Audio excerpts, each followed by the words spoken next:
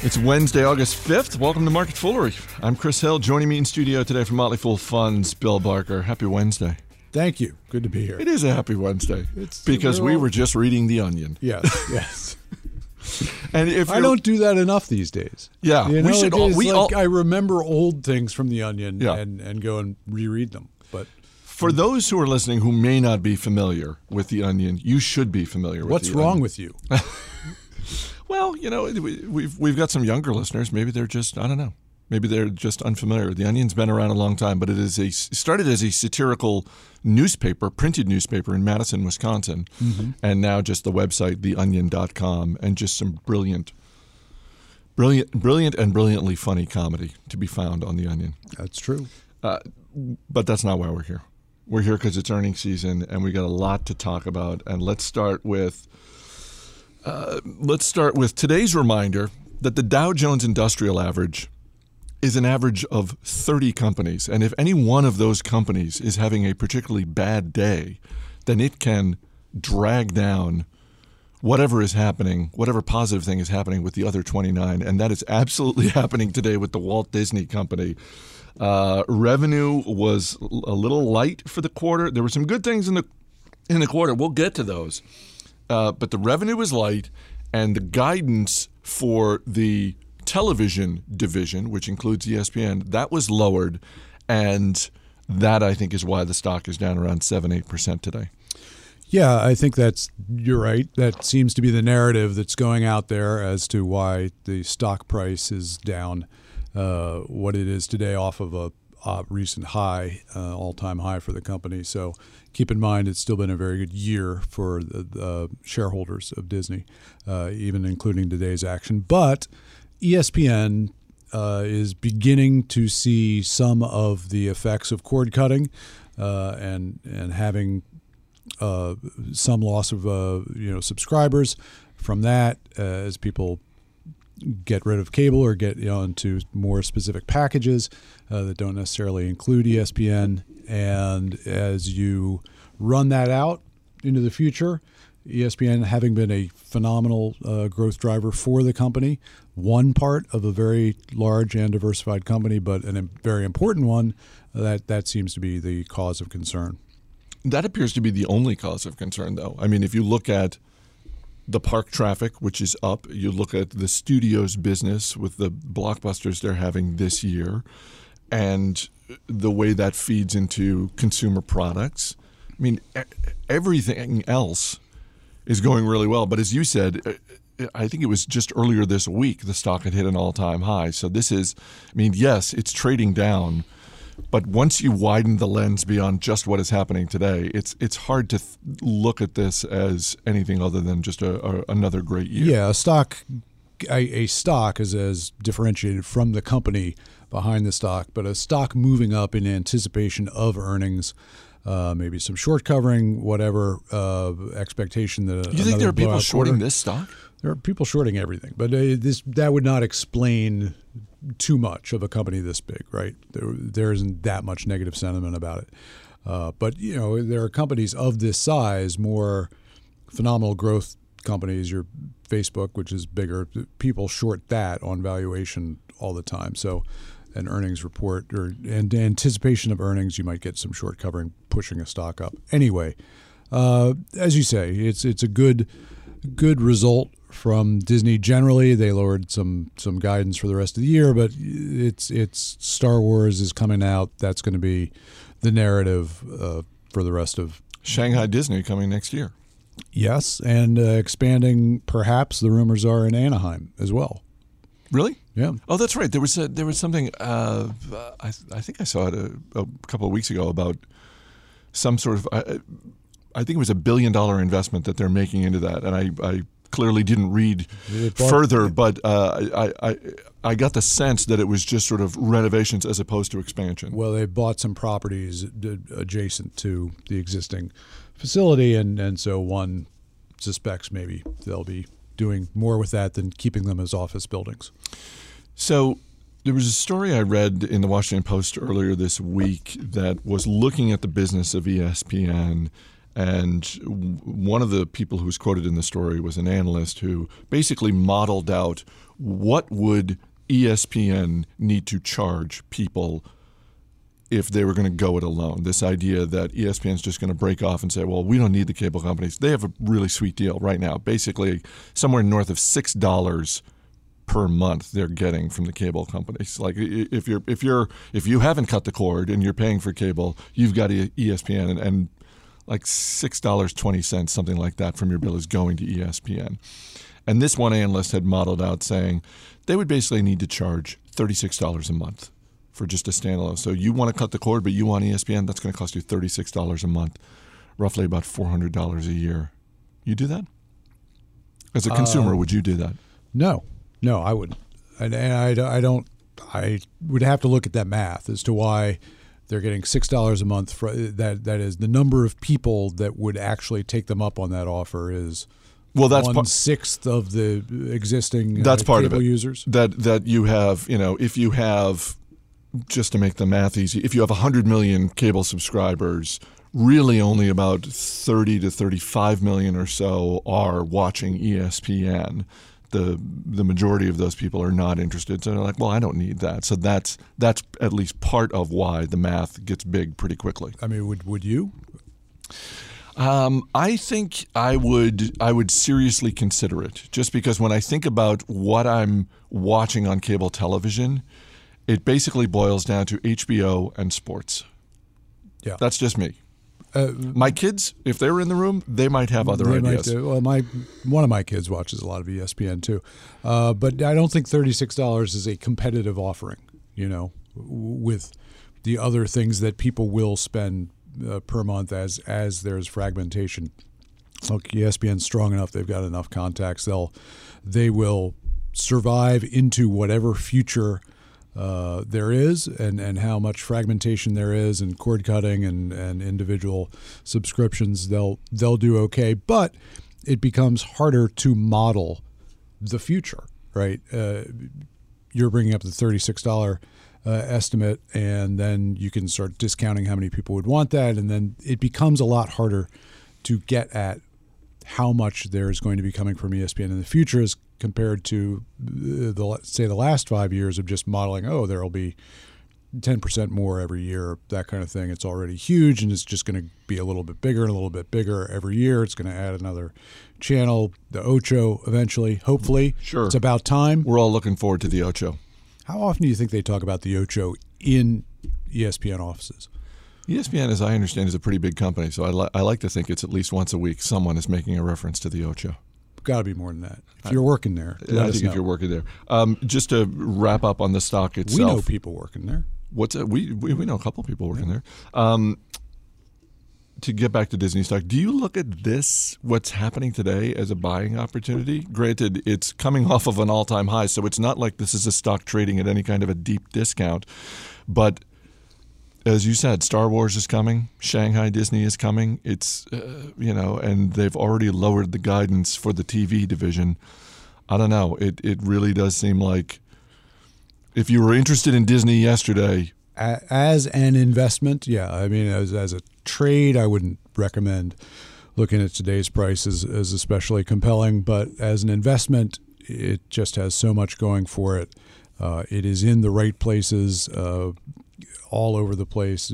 Star Wars is about to re-erupt in they seem to have plans beyond the core movies, the spin-off movies, this rumored land expansion in Anaheim. Maybe that's for new Star Wars themed rides there. It's going to be a complete juggernaut, I'm sure. I'm sure. How many times do you think you'll be talking about something Star Wars in and around the time the next movie comes out? On this show, I don't know about on this show. Certainly in my home, many times. If the interest from my children is any gauge, yes, I think that is a. You go on opening day? No, I'm not going opening day. And please, aren't you a good dad? I thought. Not that good. You might be. No, you thought wrong. You thought wrong. Sticking in the entertainment industry, DreamWorks Animation. Their loss for the second quarter basically doubled, and the stock is down 10%.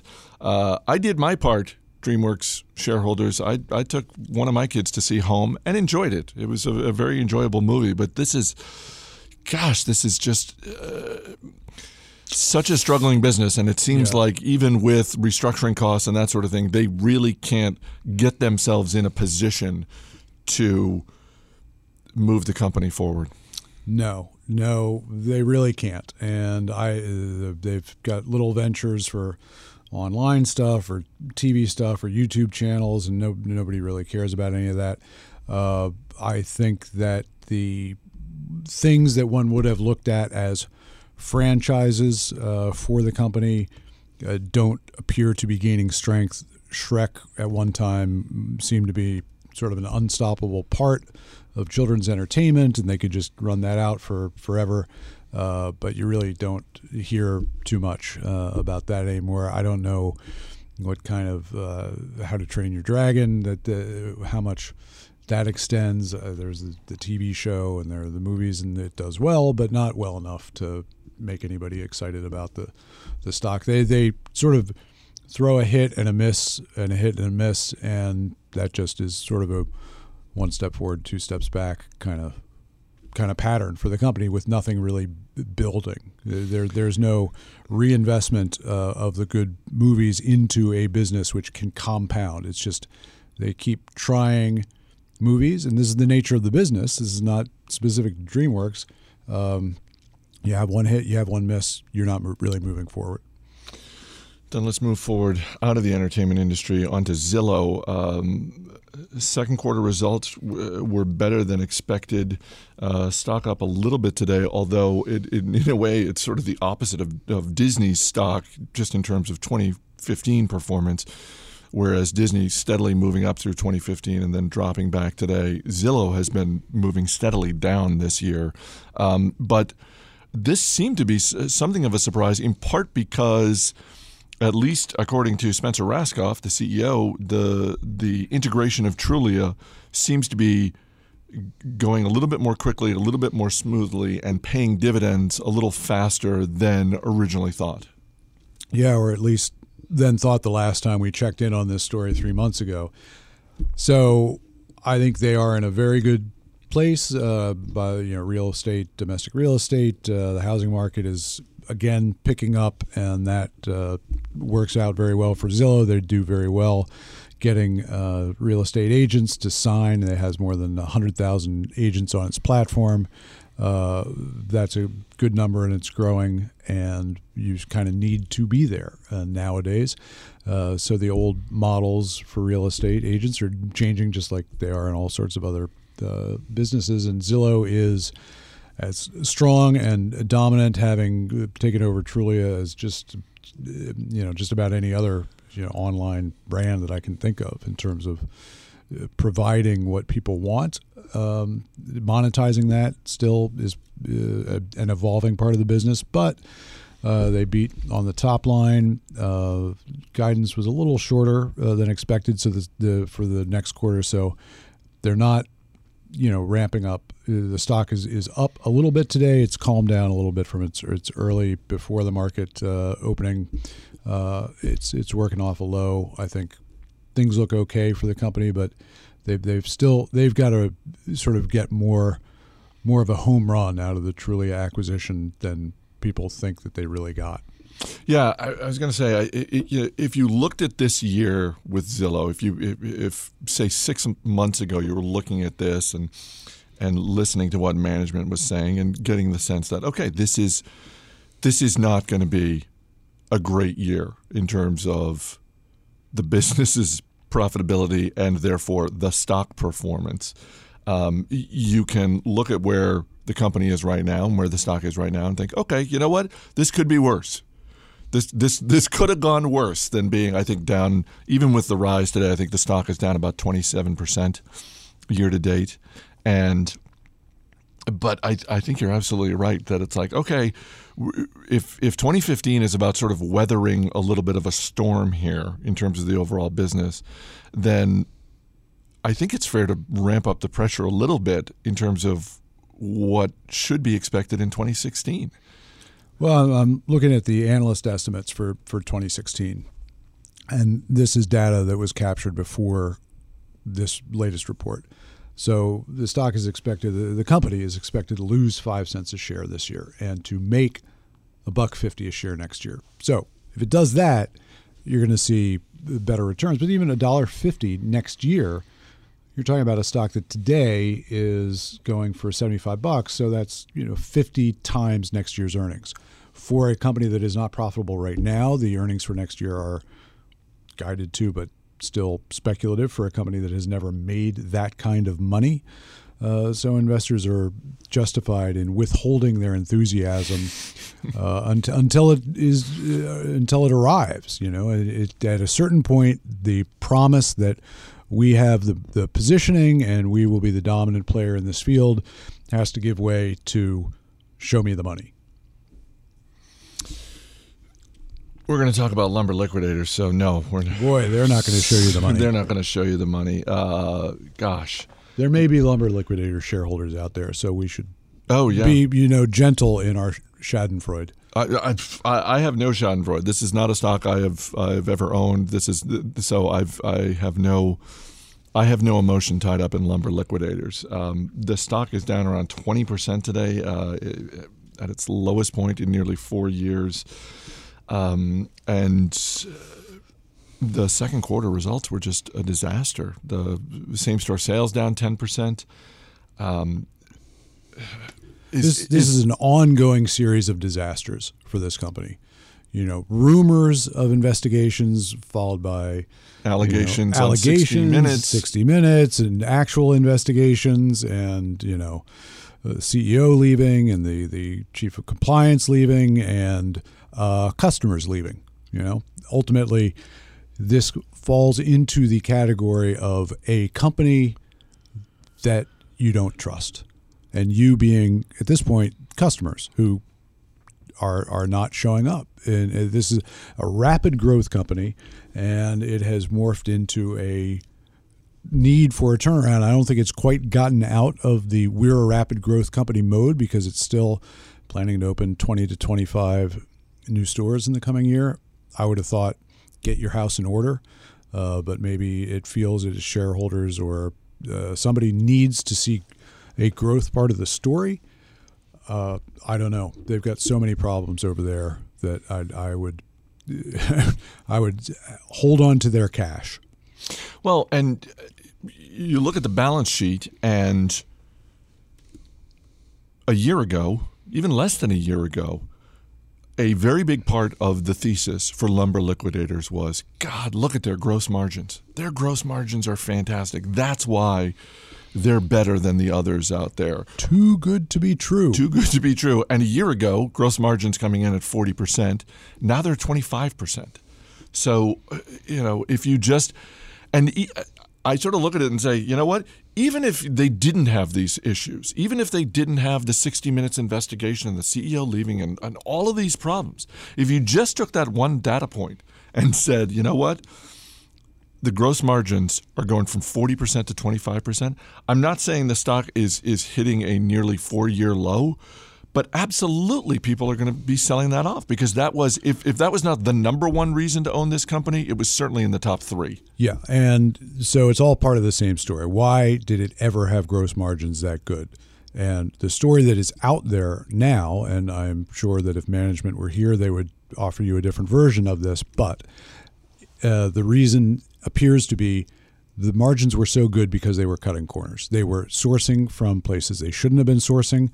They were selling product that was not what it was advertised to be, what they were presenting it as, and having sourced it in that manner, they made a lot of money until they got caught. Now, they'll tell you a different version of it, but that is the feeling that people seem to have. They watch 60 Minutes. I mean, it is hard to respond to 60 Minutes. It doesn't matter how much money you can try to spend on the PR after that comes out, especially after it comes out and then the investigations heat up on the regulatory and legal side. They've got so many lawsuits to deal with right now. That's largely what the company is a payer of legal bills. So I mean, that's you can claim that those are one-time things, but they're not one-time expenses. Not for this company. Let's wrap up with something on a slightly more optimistic note, which is that you have a trip coming up to London. You're heading to London in a couple of weeks. You've been there before. And basically, I think I want to call out to our listeners that Bill needs a little help. Because you've been to London before, you've done sort of. We were talking earlier today. You've done sort of the things that one does when one is going to London from another country, and you hit the typical sites, and those are great. Hit the typical sites, but now you're looking for something a little off the beaten path.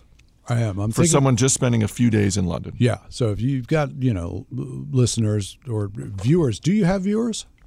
I don't think so. Okay. I don't think so. All right. But we have listeners though, and listeners in the UK. Okay, then they know. They would know. Yeah. So drop us an email, radio@fool.com. If you've been to Secret Cinema, I'm not going to go into that, but those who have been there can let me know whether that's worth doing. I'll be with my son. I'll have a little bit of free time. We have some things already on the schedule, but yes, looking forward to more interesting things than your typical top 20 things to do in London that are all worth doing, but most of them I've done. Who's that travel guy on public television? I think he's Rick Steves. Rick Steves, yeah. Yeah. You should. Is he a listener? No, Rick Steves. No, Rick Steves is not. How do you know? I don't know, but it's a guess, but it seems logical. Rick, if you've been listening, correct the host. Radio@fool.com. Just because he's on public broadcasting, he's too no. Just too much of a big shot to listen to your podcast. I think I look at Rick Steves as a guy with plenty to do, very little free time on his hands. So he's he doesn't have time to learn about business. You know what? You've completely turned me around. Who doesn't have time for that? All right, Rick. We know you're listening. Drop an email, radio@fool.com. Give us some off the beaten path tips for Bill Barker. We'll forward them along. I would say hit Bill up on Twitter, but you're not on Twitter, are you? I am. Are you? Yeah. What's your Twitter handle? I don't know. Wow. When I go to Twitter, it brings up, it remembers what my handle is, but I've never posted on Twitter. So Twitter's memory is better than yours. My Microsoft Explorer's memory is Chrome, actually. Okay. Well, then, yeah, we'll definitely need the email, radio@fool.com. If you have any advice. If not, no worries. We'll be back tomorrow with someone other than Bill Barker. Thanks for being here. Thank God. As always, people on the program may have interest in the stocks they talk about, and the Motley Fool may have formal recommendations for or against. So don't buy or sell stocks based solely on what you hear. That's going to do it for this edition of Market Foolery. The show is mixed by Dan Boyd. I'm Chris Hill. Thanks for listening. We'll see you tomorrow.